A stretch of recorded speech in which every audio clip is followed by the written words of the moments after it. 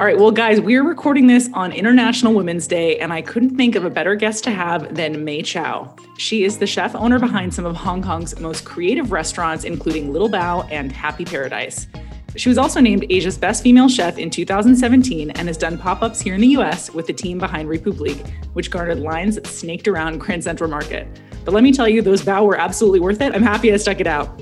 My team and I were lucky to film with her for my Women in Food series last time we were in Hong Kong, and I was so inspired not only by her delicious take on traditional baos, but her activism and leadership. Today, we're going to be talking about the restaurant scene in Hong Kong and how she hopes to uplift women as well as fellow members of the LGBTQ community in Hong Kong and beyond. Thanks for joining us, Mei. I'm so happy to be here and so good to see you. It's so good to see you too. Oh my gosh. I mean, I miss those days, recording with you was such a treat. The food was so freaking good. Oh my God. I feel like we're kind of on the horizon of getting back to that place though, where maybe we can actually see each other IRL. It's interesting. Like the other day for the first time, I was collecting all this like photos and things I've done before. And literally I was just looking at the Republique photos and those lines. And I was like, wow, I was so busy for the past 7-8 years that I didn't actually look back. And so I always feel like I didn't do enough, I always felt like, seems like I didn't do much. And I look back at those photos, it's like, I was pretty proud, like, wow, we really did a lot. Every single of those events were really meaningful to me and being able to kind of sit back and digest what we've done for like the past 10 years and then moving forward. I see that as a blessing in disguise, That's right. I feel like those photo memories in my iPhone, I look at them every day now, which I never did before. Yeah. And it's giving me a new sense of appreciation for all of the incredible people I've gotten to meet along the way, all those amazing things that we've done. But that day was really special. I mean, I was, in line right behind Charles Alalia from, sadly, the now shuttered Mamser. I'm sure he's going to find another place. But it was really cool just to see everybody turn out like that. How did that collaboration materialize? That's the amazing thing. I believe a huge part of seeding things, right? I met Walter years ago in Hong Kong. So he came to Little Bao. He loved it. Then we had a catch up. And then I took him to a restaurant called 22 Ships. So this was probably 5-6 years ago. And if you don't know, Walter actually is a restaurant mogul down in Manila, Philippines. He does this flower restaurant. And so when I went I was invited to Manila by another group of restaurateurs. And then, of course, Flower and the crew there took great care of me. And ever since, every time I go to LA, I would say hello. So you know how hectic and busy they are. I don't know how they do that kind of volume and that size of a restaurant. It's like running, a little town in there. So he asked me hey, we want to do a pop-up with Sari Sari's concept. So just come by. And I love him so much. He's that couple is just, they're amazing. They're amazing team. They treat their staff so well. They believe in what they do. And, they planted that, in Asia, some things are a little bit dated back, in terms of service and quality of breads and things. They brought it to Manila way early. I'm so impressed by them. So we did that pop-up. They did such a great job taking care of us. I could go to LA all the time, but I took my staff there. And then we were making baos. And then they're like, Usher? And we were in the kitchen. So I was like, Usher, is that your, who's that in your kitchen crew? Who's Usher? It's like, no, Usher. I'm like, oh, you make me wanna. I was like the rapper, the musician, Usher. I was like, okay. I was like, okay. I was like, and then I went to my staff who was from Hong Kong. I was like, yo, Usher's outside having lunch, and then wait, those are there? How did I miss this? In Republique. As we were making baos. And then I just think it's so LA. And I just laughed. And because I was thinking Usher, because I'm making baos in the kitchen. They're like, oh. I was like, is that your sous chef? Tell me to get over here. I need some help. It is such an LA moment. I actually live very close to Republique, and that's where I'd take lunch meetings or breakfast meetings all the time during the week. It was still really busy. You'd still have to wait in line, but it wasn't the snaking around the corner for a Sunday brunch. And you would always see the best people in there. Everybody was always so well dressed. It was just great people watching, which I really miss. It's just great food, great energy. That energy crosses from the staff to the team and to the belief in the founders. And And you can just really feel it in the space. And I think that anyone who just really feels like what great hospitality that, LA offers. And I just really think it's such a good, standard to follow. That's right. Everything they do, like top down. I mean, the bar program's incredible. I mean, down to the last little berry on top of every tartlet. It's just, it's incredible. I miss that spot a lot. They've been kind of doing some outdoor dining. I frankly have not been doing as much outdoor dining just because I'm paranoid and playing it really safe. But I cannot wait until I get my vaccine and I can go out and pay them a visit because they are really incredible. Now imagine now sneaking through the lines, like how you would feel today. Like if you saw a line inside Grand Central Market, like that feeling might be different, right? You don't know how you feel in a crowded space. The mindset changes a little bit. Of course, we'll heal and move forward, but I don't know if I can go into a club anymore. I don't know if I could go to. Is that us getting older speaking though? I'm like, oh shit, this is late 30s. And do I really want to go to the club? I don't know if I really liked it all that much anyway. But I do miss dancing with friends. I do really miss dancing. I miss live music. Oh my God. I miss the bars, especially the bars in Hong Kong were so incredible. Oh my God. Hong Kong is all about tight spaces. That's what I celebrate and love. And so when they said 50% capacity and my friend had like 15 seats, it's like, what are they supposed to do? And it's like so tiny, right? Like imagine the original Little Bao is like 300 square feet and you try to fit 20 people in there. And then they're like, well, now you have 150 square feet. And then like, good luck. You're like, they wouldn't have survived based on that notion. Yeah. Yeah, I'm curious. I know the team at Black Sheep Finds was really integral in creating this roadmap that got circulated globally. It was kind of a COVID protocols opening roadmap that they created. And I know that so many of us were looking to Hong Kong and Asia in general, but specifically Hong Kong, I feel like really was rigorous about the way that you guys reopened. It was kind of like a window into the future, seeing what would happen. So what's happening there now? So we can kind of take a cue from you guys, hopefully. What are you seeing out there right now? The reason that we're so well prepared too, from the community. So we weren't waiting for actions from the government. Like the government much later enforced rules into the system, but I can tell you, like, for example, in wave 1 or 2, my security guard would put bleach mats outside the door, soaked, so that our shoes would not be contaminated walking in. He did that out of his own common sense. And this is because we had, we dealt with, SARS and things before that led to this kind of knowledge. So even before, like, people would wear masks if they were sick, even 5 years ago. Like, they would not take an MTR and if you coughed in public and you didn't wear a mask, people would look at you like, why are you so irresponsible, So that was already our set point. So now dialing to now, there are some rules that are kind of interesting because now, say, for example, it's a little gray because if you had a divider, it's a 1.5 meter distancing, but if you had a divider, it wouldn't apply. So you could have these dividers built in. But I think the sentiment is that people really want to go out, like people really want to eat. And it's interesting because when people didn't want to go out, the first people that they wouldn't take out is maybe their kids or their parents or, things like that, because they want to be safe, be responsible for their family. So back then, if our families had young children, those people would not go out to dinner. It's wave 5. People are like, okay, you know what?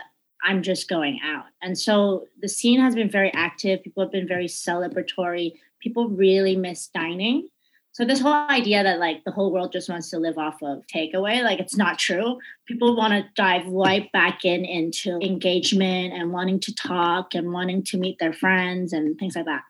So right now we have tables of 4s.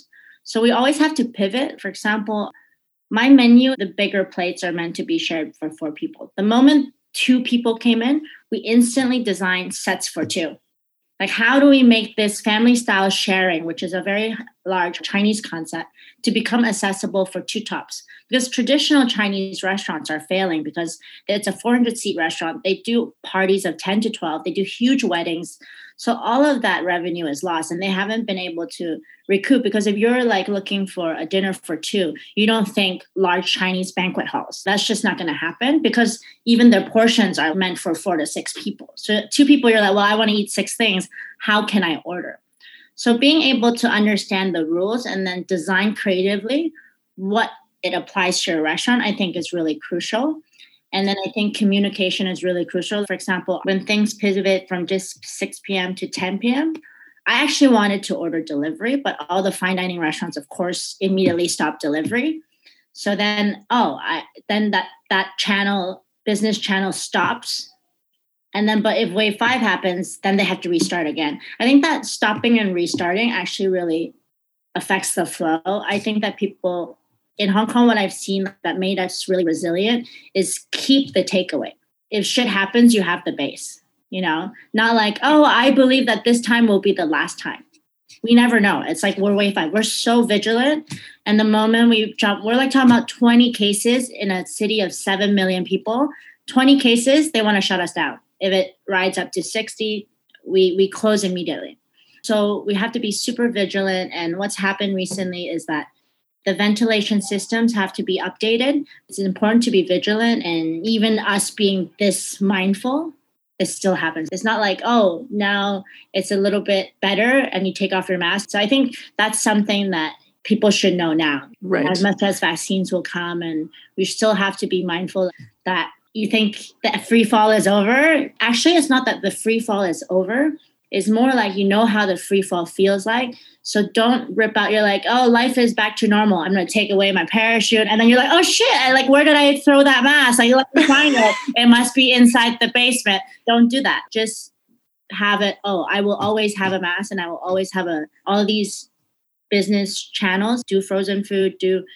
Increase your business channels so that you can make sure that your staff has a job, and then vice versa, like diners, being mindful not to be reckless, like book tables of, 20 people and pretend that you're 5 separate tables is not going to do anyone any good. You know what I mean? That's right. Yeah. Hearing you say that, I think that your mindset and your eye for creativity and innovation, which has been very much what your restaurant is built off of. Like, it's these traditional Cantonese bao, little sandwiches, sort of, in a way, almost like a Chinese burger.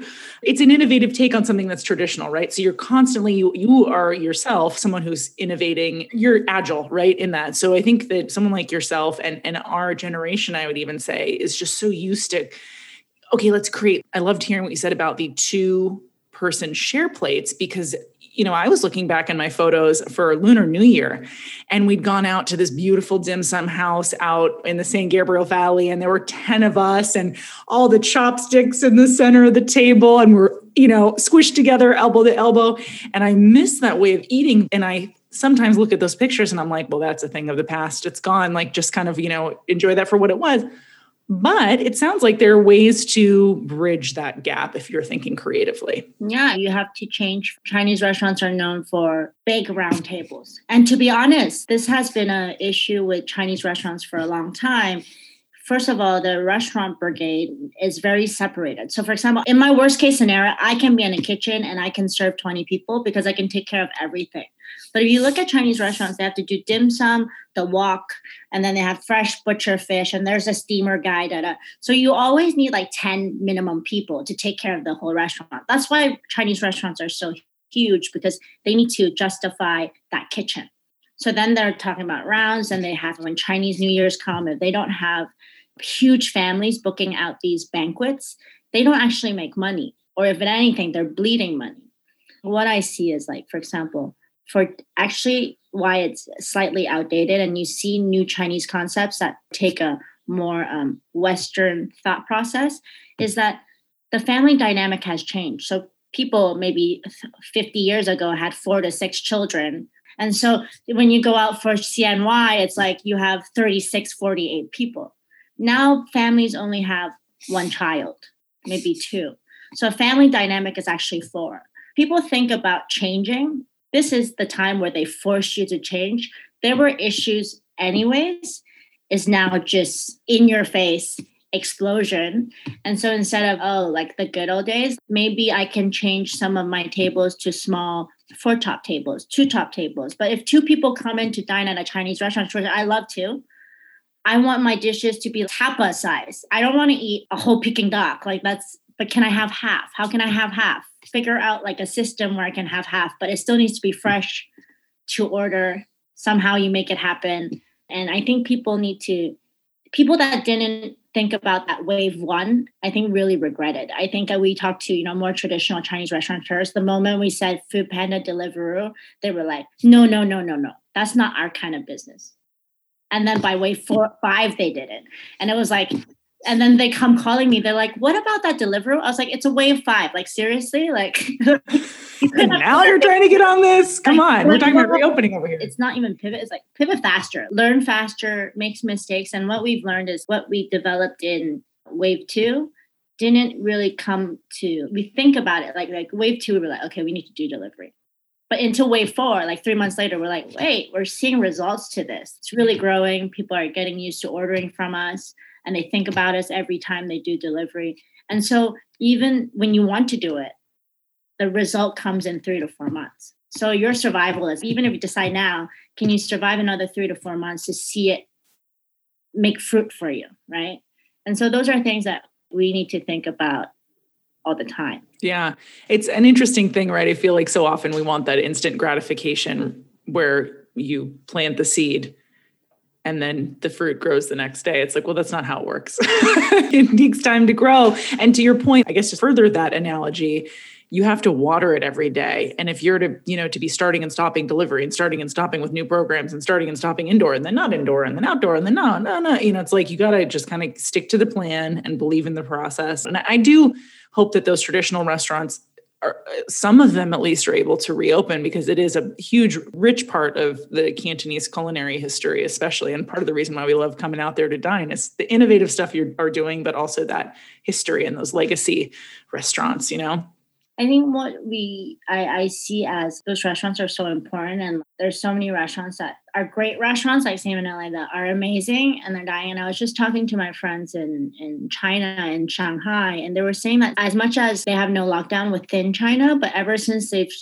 closed the borders, the quality of interesting restaurants have stopped, because it's the day-to-day stuff that kind of survives financially and in a business set point. So all those destination restaurants, I would only go there once in a lifetime. Those restaurants are really suffering and they close down. And so then you end up like in Hong Kong right now, it's crazy. If I could compare it like Tesla stock in US and then coffee shops in Hong Kong, the amount of coffee shops are opening is insanity. But crazy enough, there's lines out the door at every coffee shop because locals understand it. They love the coffee culture. It's really easy to open. You don't need ventilation. You don't need a lot of staff. You just need to have a barista and a really nice coffee machine, and you can go for business. And it's also open at a time where the restrictions have never affected. So coffee business is between 8 a.m. to 6 p.m. So every time we have lockdown, 6 to 10 is, which for a traditional restaurant is the most important time, for them is completely insignificant. So you see, say, one area open 8 to 10 coffee shops at the same time. So you're like, this coffee mania will at some point implode, because there's no way that these coffee shops could survive. But it looks like instant success. So people are like gravitating towards, everyone's going to do takeaway. So I'm going to open all these frozen meat shops, and then I'm going to open all these takeaway only shops. But I see it more like maybe do 30-50% takeaway, but don't bet all your money on takeaway. And first of all, I think I question first, like entrepreneurs, is your dream to run a takeaway restaurant? If your dream is to run a takeaway restaurant for life, go do it. But if it's not, and you're not trying to be Domino's, don't look at what works for 6 months. What will work in your life forever? Because it's like getting married, right? Like, do you marry a girl because it's 6 months during COVID, it was fun, or do you still marry a girl that you want to be with forever, right? So I think that's very important to define. That's right. I'm curious about these coffee shops, because there's this really rich history of Hong Kong milk tea. Are the coffee shops, is it a separate thing, or are they kind of drawing the audience over to coffee shops? Cha Chan Tangs are always doing very well. So anything that relies on pure, because Hong Kong, I would have to say, even myself included, like Little Bao. Every time I used to go into Little Bao and work, and I would be like, "Hey guys, is it your first time?" They'll all, like 7 years in, they're like, "Yeah, it's my first time." I'm like, Oh, there's amazing rotation of people that go through Hong Kong. I have friends that go to Hong Kong 6 times a year, and I feel like I see them more frequently than I see my friends that live in Hong Kong, and they consider Hong Kong their must stop. Yeah, the home away from home. It's such an international hub. I've found myself there more often than not. I miss it so much. Yeah, so it's crazy. And so it's actually most restaurants, maybe 50% of their guests might be transient, but they might be their VIPs. They might come back all the time. Maybe like, the Nike crew in Portland, I see them 3 times a year. And so to me, that's my VIP.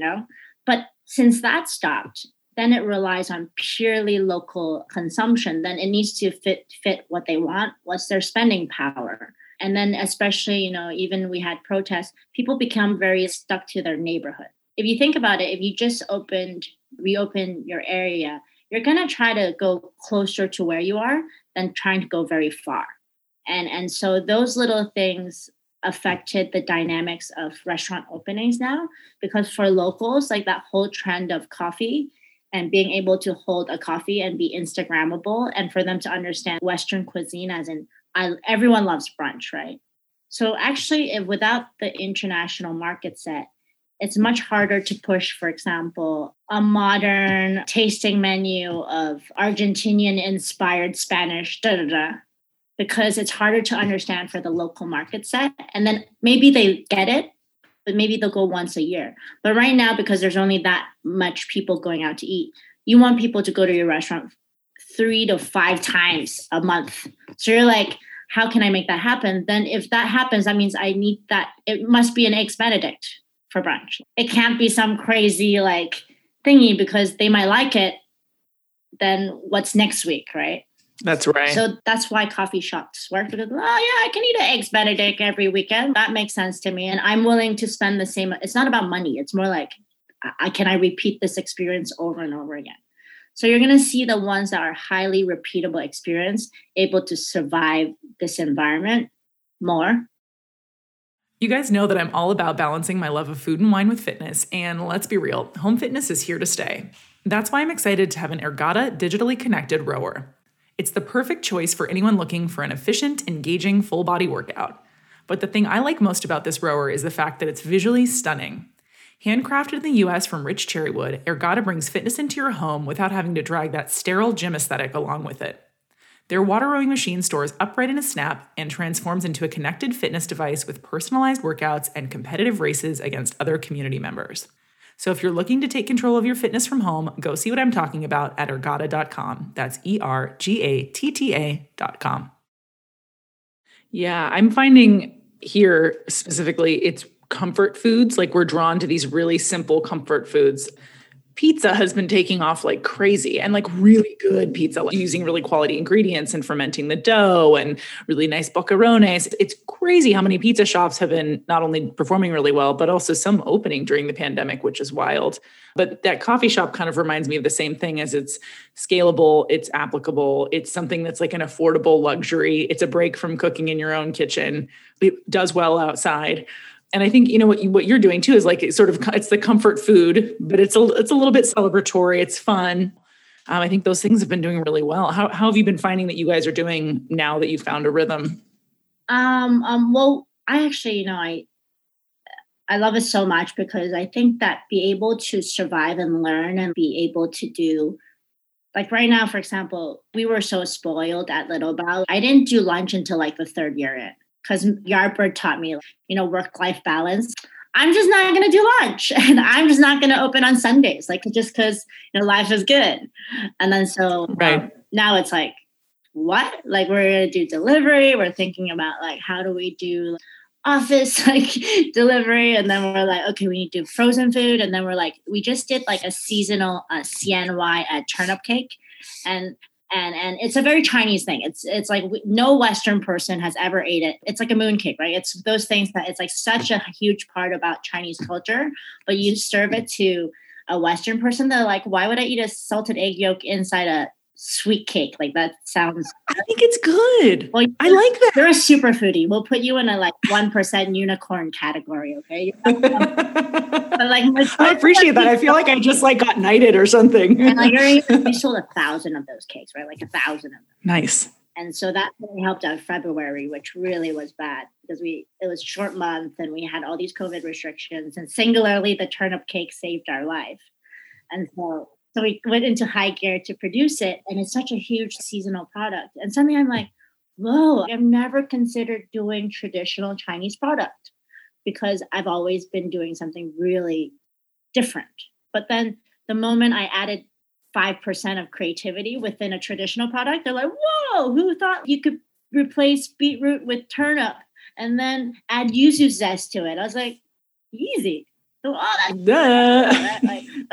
what? Yuzu makes everything better. I think people want to see that. I love, there's a really great little company called Paper Please, and it's in Chinatown, and it's right next to this place called Today Starts Here, which is like amazing Taiwanese breakfast done by this chef who kind of just like elevates it a little bit, and it uses really great purple rice, and it's all these familiar things, but done really nicely. But these young designers, they made the traditional Lunar New Year envelopes, but with really cool design. They had one that was like a little boba with an ox on the front of it, or some of them, one had a Dodger hat, and they were the red envelope that, everyone gives. And I think they did so well, and they're like sustaining themselves off of these red envelopes. And I love seeing that idea of taking something traditional, bringing it into the modern lens, but also through somebody who has a connection to that culture, like not a couple white girls making Mahjong tiles, which was like, but I'm curious, I know sort of aside from the food, I saw that you've like taken to fitness during the quarantine. So tell me about that part of your journey during this time. One, that was, I keep calling them waves. So people have to need to dial back. Like this was probably around February, March last year.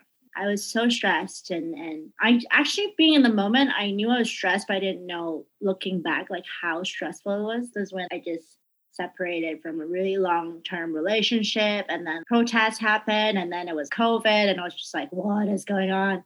And then at some point I had to go about 50% of my staff.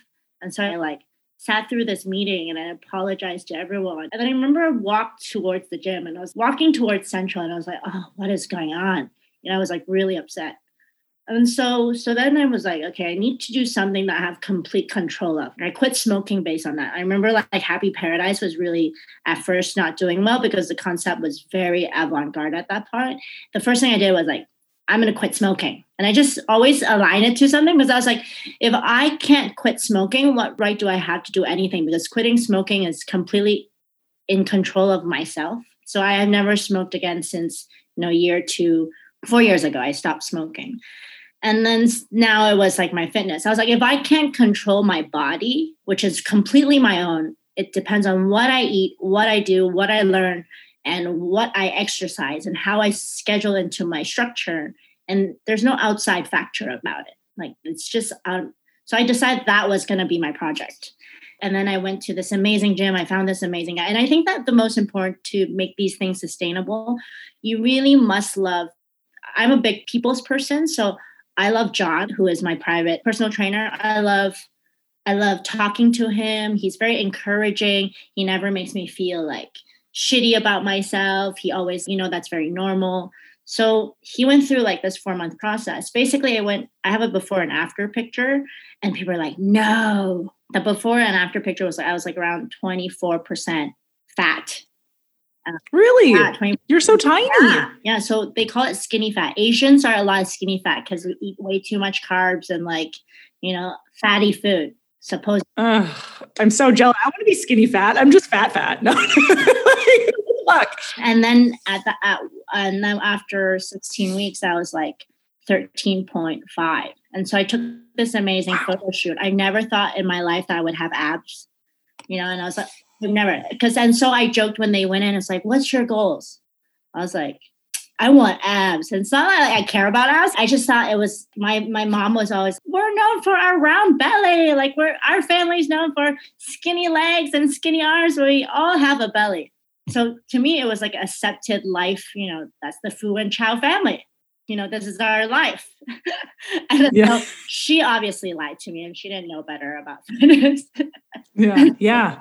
So it was clearly a lot to do with diet.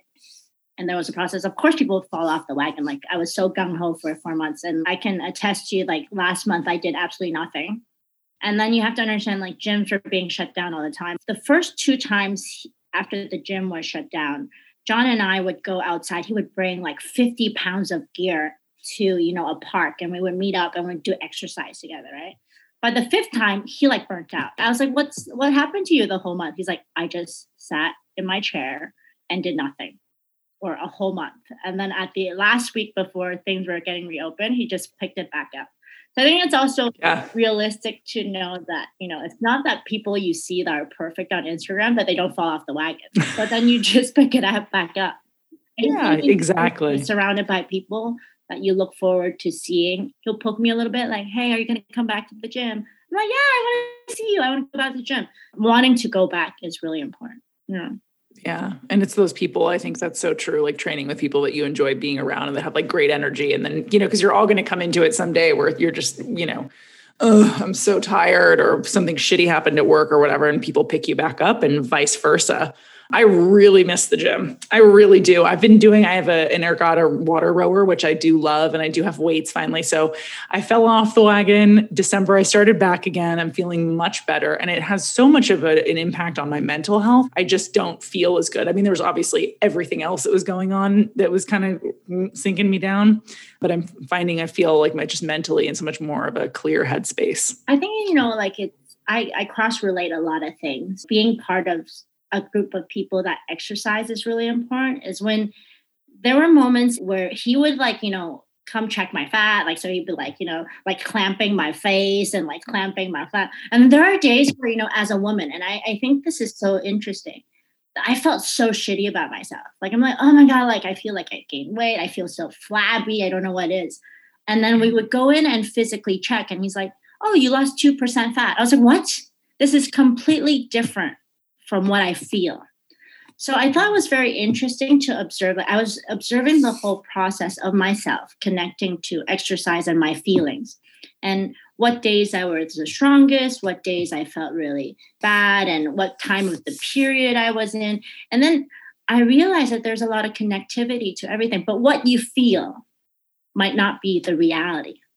And I think that's very interesting. And so when he was able to show me numbers and then say, May, you're actually doing great. What you're feeling is just a feeling. Keep going. Or this fat that you feel is because everyone has this flab. He's like, look at me. Is because when you deplete all the cellular level, when you lose some of the fat but it's still there, it feels like a blob. Because he says it went from hard fat to soft fat. And now this phase, you're going to feel really disgusting because it's just like jiggly fat content. This was when Save Hong Kong F&B came along, which is this restaurateur group. So we have a WhatsApp group that has 600 restaurateurs and now adding more to 1,000. So we get some shitty updates or like, oh my God, there's like another restriction. How can we survive?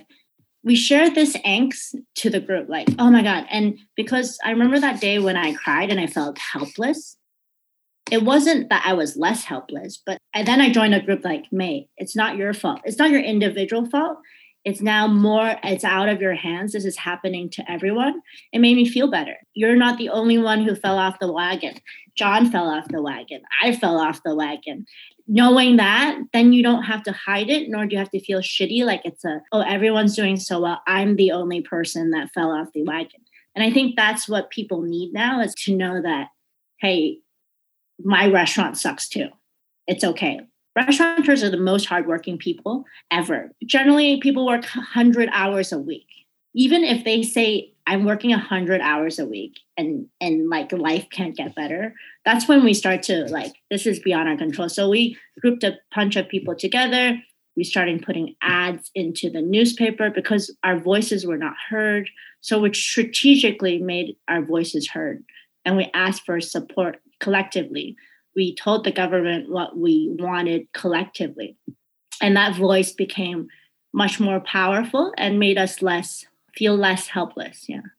I think what was the result of that? Did they end up providing support financially for you guys, or what was the outcome? I think the government gave us pretty good support, I have to say. Of course, it's not like we did great off of it. I think some didn't survive, but a lot of us did survive because of it, you know, and I would have to say in that sense. But I think some of the things that was hard was the decision making on the restrictions were very, like one day they decided that there would be no more dine-in service, takeaway only. But they forgot that, you know, construction workers, people who are still working, have no place to eat. So then suddenly they saw photos of like blue collar workers just kneeling on the street, eating a box of rice. And it looked so sad. And because you couldn't eat in public places. So because you couldn't be eating publicly. So then now they're like, just like, but I'm at work, like, what am I supposed to do? Right. And so immediately within 24 hours, they decided to go back and was like, we're reopening for dine-in service yet. But you have to think about, you know, restaurants that prep their food. You know, they were like, we're going to do a 2-week closure.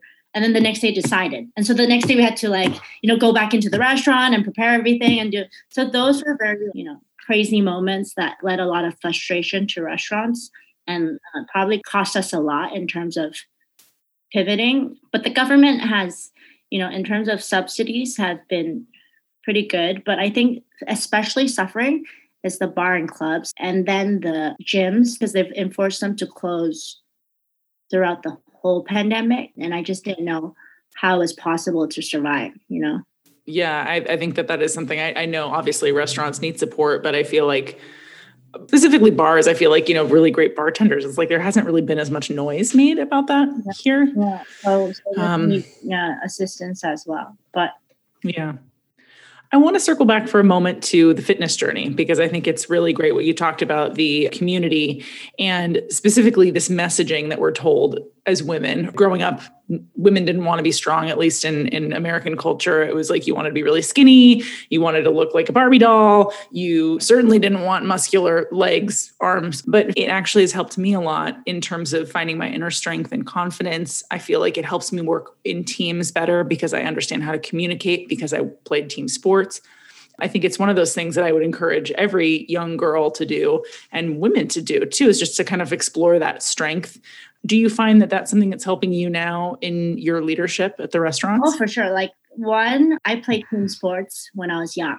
So I went to all girls school. So because we were like in the UK back in the day colonized, so netball was a big thing for us. Netball does not exist, I think, in the US or not, but it definitely exists in Australia, UK and whatnot.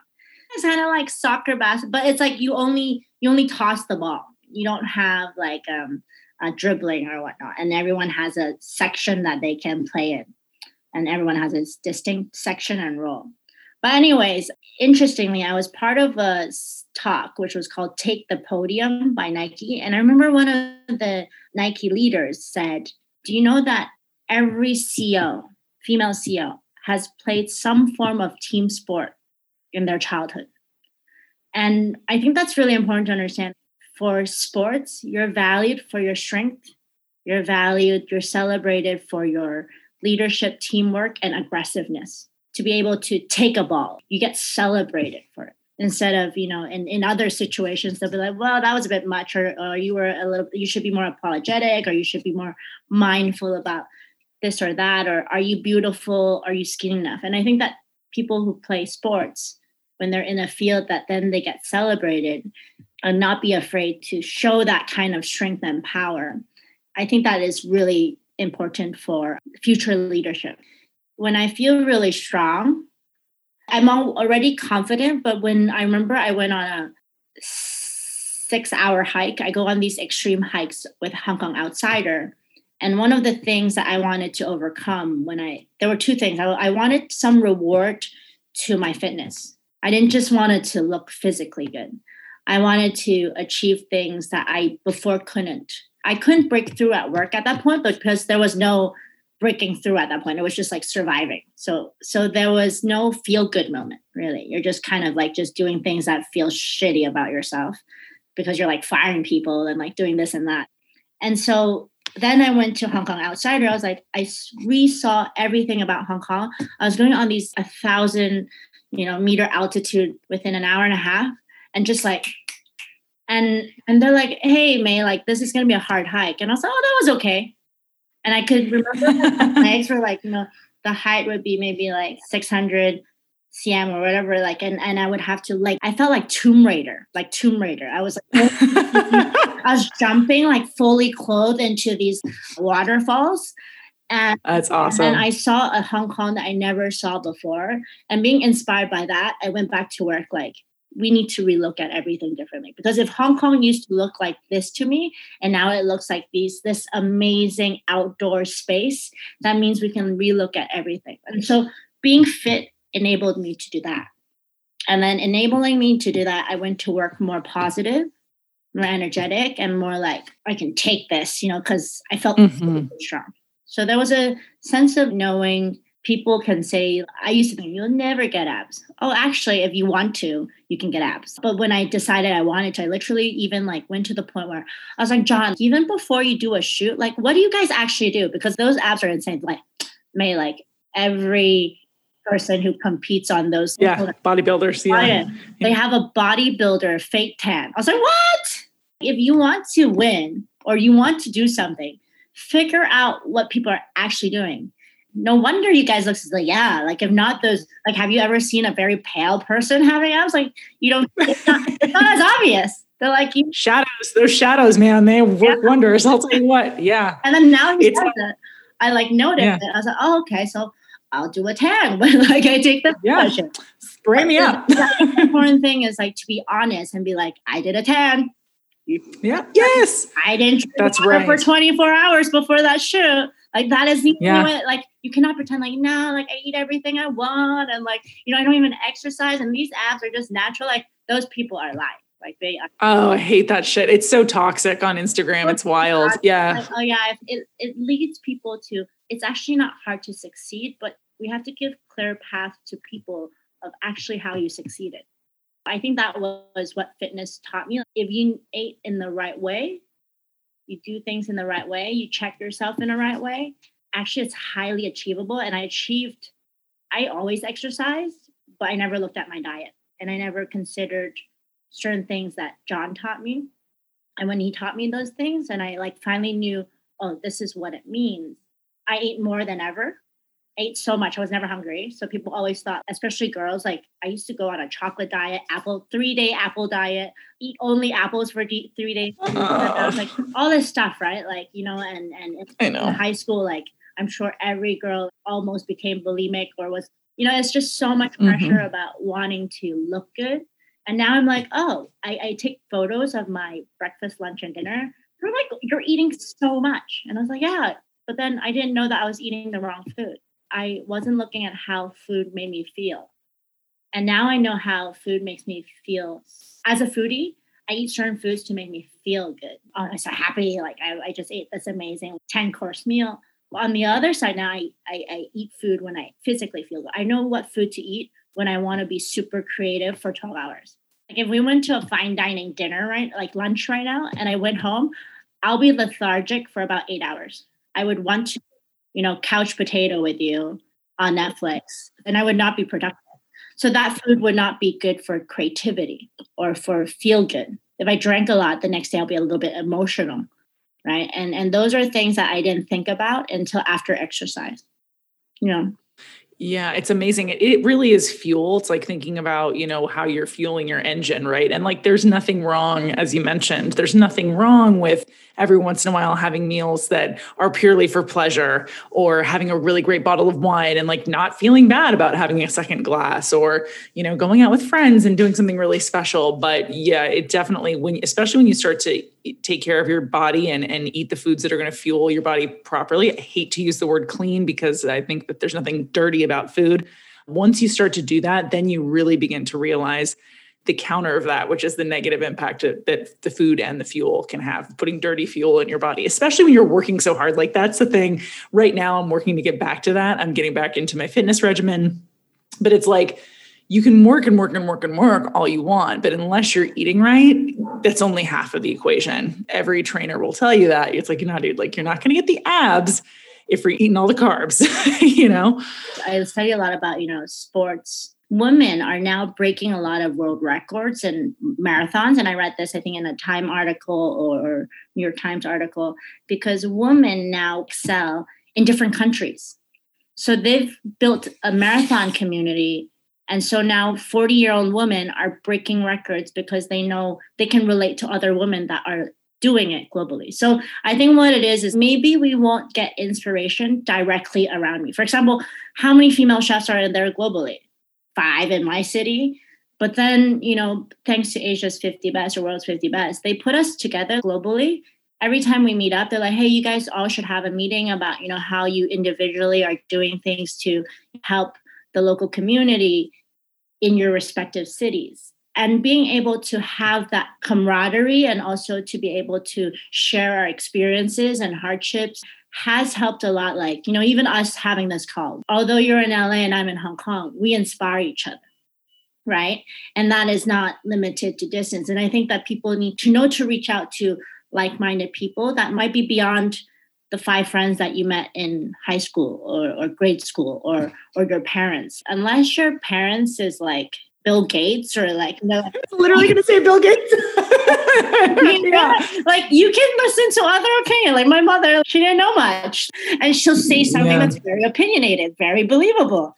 And if you always believe in things that are just because they're in proximity of you, it's like be inspired farther. I think your mom probably must be so proud of the work that you're doing too for women, for members of the LGBTQ community. I know here in Los Angeles, it's been a really hard time for our gay community because so many of our hubs have just been shuttered. And for a lot of young kids who are coming out or needing a place that may not be their family as they're coming out, those places are closing and maybe never coming back. So I'm curious what that looks like where you are and sort of so the work you're doing. So you've been so instrumental in that community previously. What are you feeling and what are you seeing? I think it's interesting because, Hong Kong is, because we talk a lot in terms of like, I talk to a lot of companies and on a higher level, and the people that really care about LGBTQ rights is more on the American companies. So when you talk about like Fortune 500, they care because to them, it's an expat ideal, So in the expat community, it feels very liberal because people are pushing agendas. But for the local community, there's a few dynamics that is quite challenging. Hong Kong is really expensive, so most people live at home. So imagine if you're in the closet, your parents don't know or your parents don't approve, where would you meet another person, right? And you can't invite them to your house. And then for the community, there were not even that many bars in the first place because how rent was so expensive. And now that there's this challenge, it's hard to survive. There was just a revival of 1 or 2 bars that were very adamant about, reviving a bit of that gay scene in Hong Kong. And those are being challenged right now because it's closed. It's been closed for months. Online DJing and trying to do a party online is really hard to translate that energy because the energy of the room is the people. I try to live a very transparent life. I have an amazing partner and we're supported by our families. And I try to share as much online to see the possibility of, I see a lot of, couples, like gay couples that come to Little Bao because they see us as very public. I'm very publicly gay. And so they see that they sometimes reach out to me because they're very happy to see me or to see that I'm living a life that's very public for them to, whether to aspire to or like give them hope that like there's other people like them that are loved and accepted. And so that's the reality of Hong Kong. And recently there was also sad news where, a partner passed away. And because we haven't legalized like gay marriage yet, he wasn't able to see his remains or go in to identify him. And so that is a current case that was just on the news the past few days. The good thing is that the legal system is still very intact for us to fight the good fight on a more higher level through litigation. But in terms of like a more traditional standpoint, there are individuals that are actively, pushing gay marriage. And thank God for Taiwan for setting the bar for it. It's like looking to, relative countries that have succeeded. And I think we're getting closer. We have a team of people that are working very hard to make that happen. I think, you being, like you said, so visible, open, successful, authentic, honestly who you are is one of the most powerful things that you can do, because like you said, showing the next generation this is possible. It may not feel like it is now, but it is possible, and there is a bright future ahead. So I think that's really powerful. But it's interesting because Chinese dynamics is very different because the family dynamic is so strong. I was in a discussion panel, and it's a very Western dialogue. So oftentimes it's discussed in English. And so the first time I was at this, I was at AIA and like doing an internal panel discussion, they invited, their internal staff. And we decided that time that we would do it in Cantonese. That was a very small discussion, very small crew. But based on that discussion, the person who was leading it, she said 2 to 3 local women came out to him, and they worked at the company for 10, 15 years, and they had long-term partners, but no one knew. So being able to even communicate the same dialogue in different languages that give comfort to the people that you're talking to is so important. So even for me, like being able to speak in Cantonese as well as to speak in English, I think it really helps in terms of, I understand, I want my mom's approval. That family dynamic of 3 generations that, like Chinese people all want to always be together like this. And so to lose that connection would be very detrimental to an LGBT member. And so I understand those challenges and be able to talk about those challenges. I feel so lucky that my parents, like my dad is 70, he never even mentioned, he loves my partner so much. And he's always coming over, bringing her soup and making sure that she's taken care of, asks about her. We get to go to all family dinners. And I told my mom and dad, I think in my mind all the time is I have to think about what my mom's role is. My mom wants to be received in her community as well.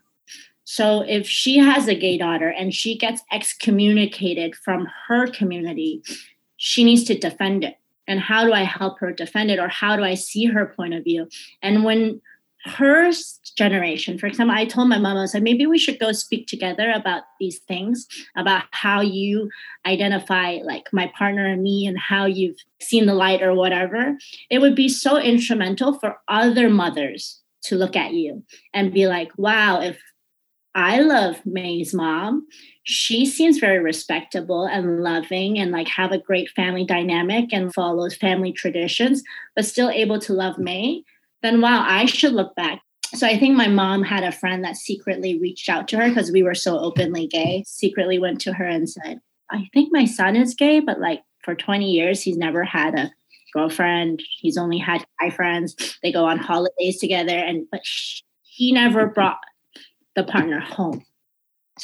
So she doesn't even know how to start the conversation or she actually wants a closer bond with the son, but the son also will not expose her to it because he doesn't think she's ready for it, right? Or she would accept it. So she just like, this is my life. I'm always going to be in the closet and that's it. So there's that double dynamic. We should also, because being able to learn about, maybe the first few years will be really hard because I don't think my mom, the first time she heard it, she cried, of course. And it was like, why would you do this to us? What would your grandparents think? If your dad knew, your grandfather would die if he knew about this. And then I was like, okay, that's a bit extreme. But then years later, then it just, it always gets a bit better. Right. But I think oftentimes you'll be surprised by people's openness and kindness, in general. Mm-hmm. Well, it's been so nice chatting with you, May. Where can everybody follow along with you and everything you got going on? Follow me on Instagram at Little Bao May. I'm going to start a YouTube channel soon. And so I think Instagram is the best way to connect. Awesome. And then also Little Bao Restaurant and Happy Paradise Restaurant. Perfect. Google that shit, guys. It's really good. Next time you are in Hong Kong, or if you see her popping up in your city, which hopefully she will be as travel comes back, because it will be coming back sooner rather than later, make sure to hit her up. You will not regret it. Thank you so much, everybody. Of course, feel free to follow me at Krista Simmons and Fork in the Road Media. Hey, you know what? You can also support me on Patreon. Apparently that's a thing. I didn't know, I could be making money doing this whole thing. So if you guys want to support me on Patreon. There's all kinds of special gifts there for you guys, exclusive content, etc. So we'll see you next week. Be sure to tune in next Friday, same bat time, same bat channel. Thank you again, May.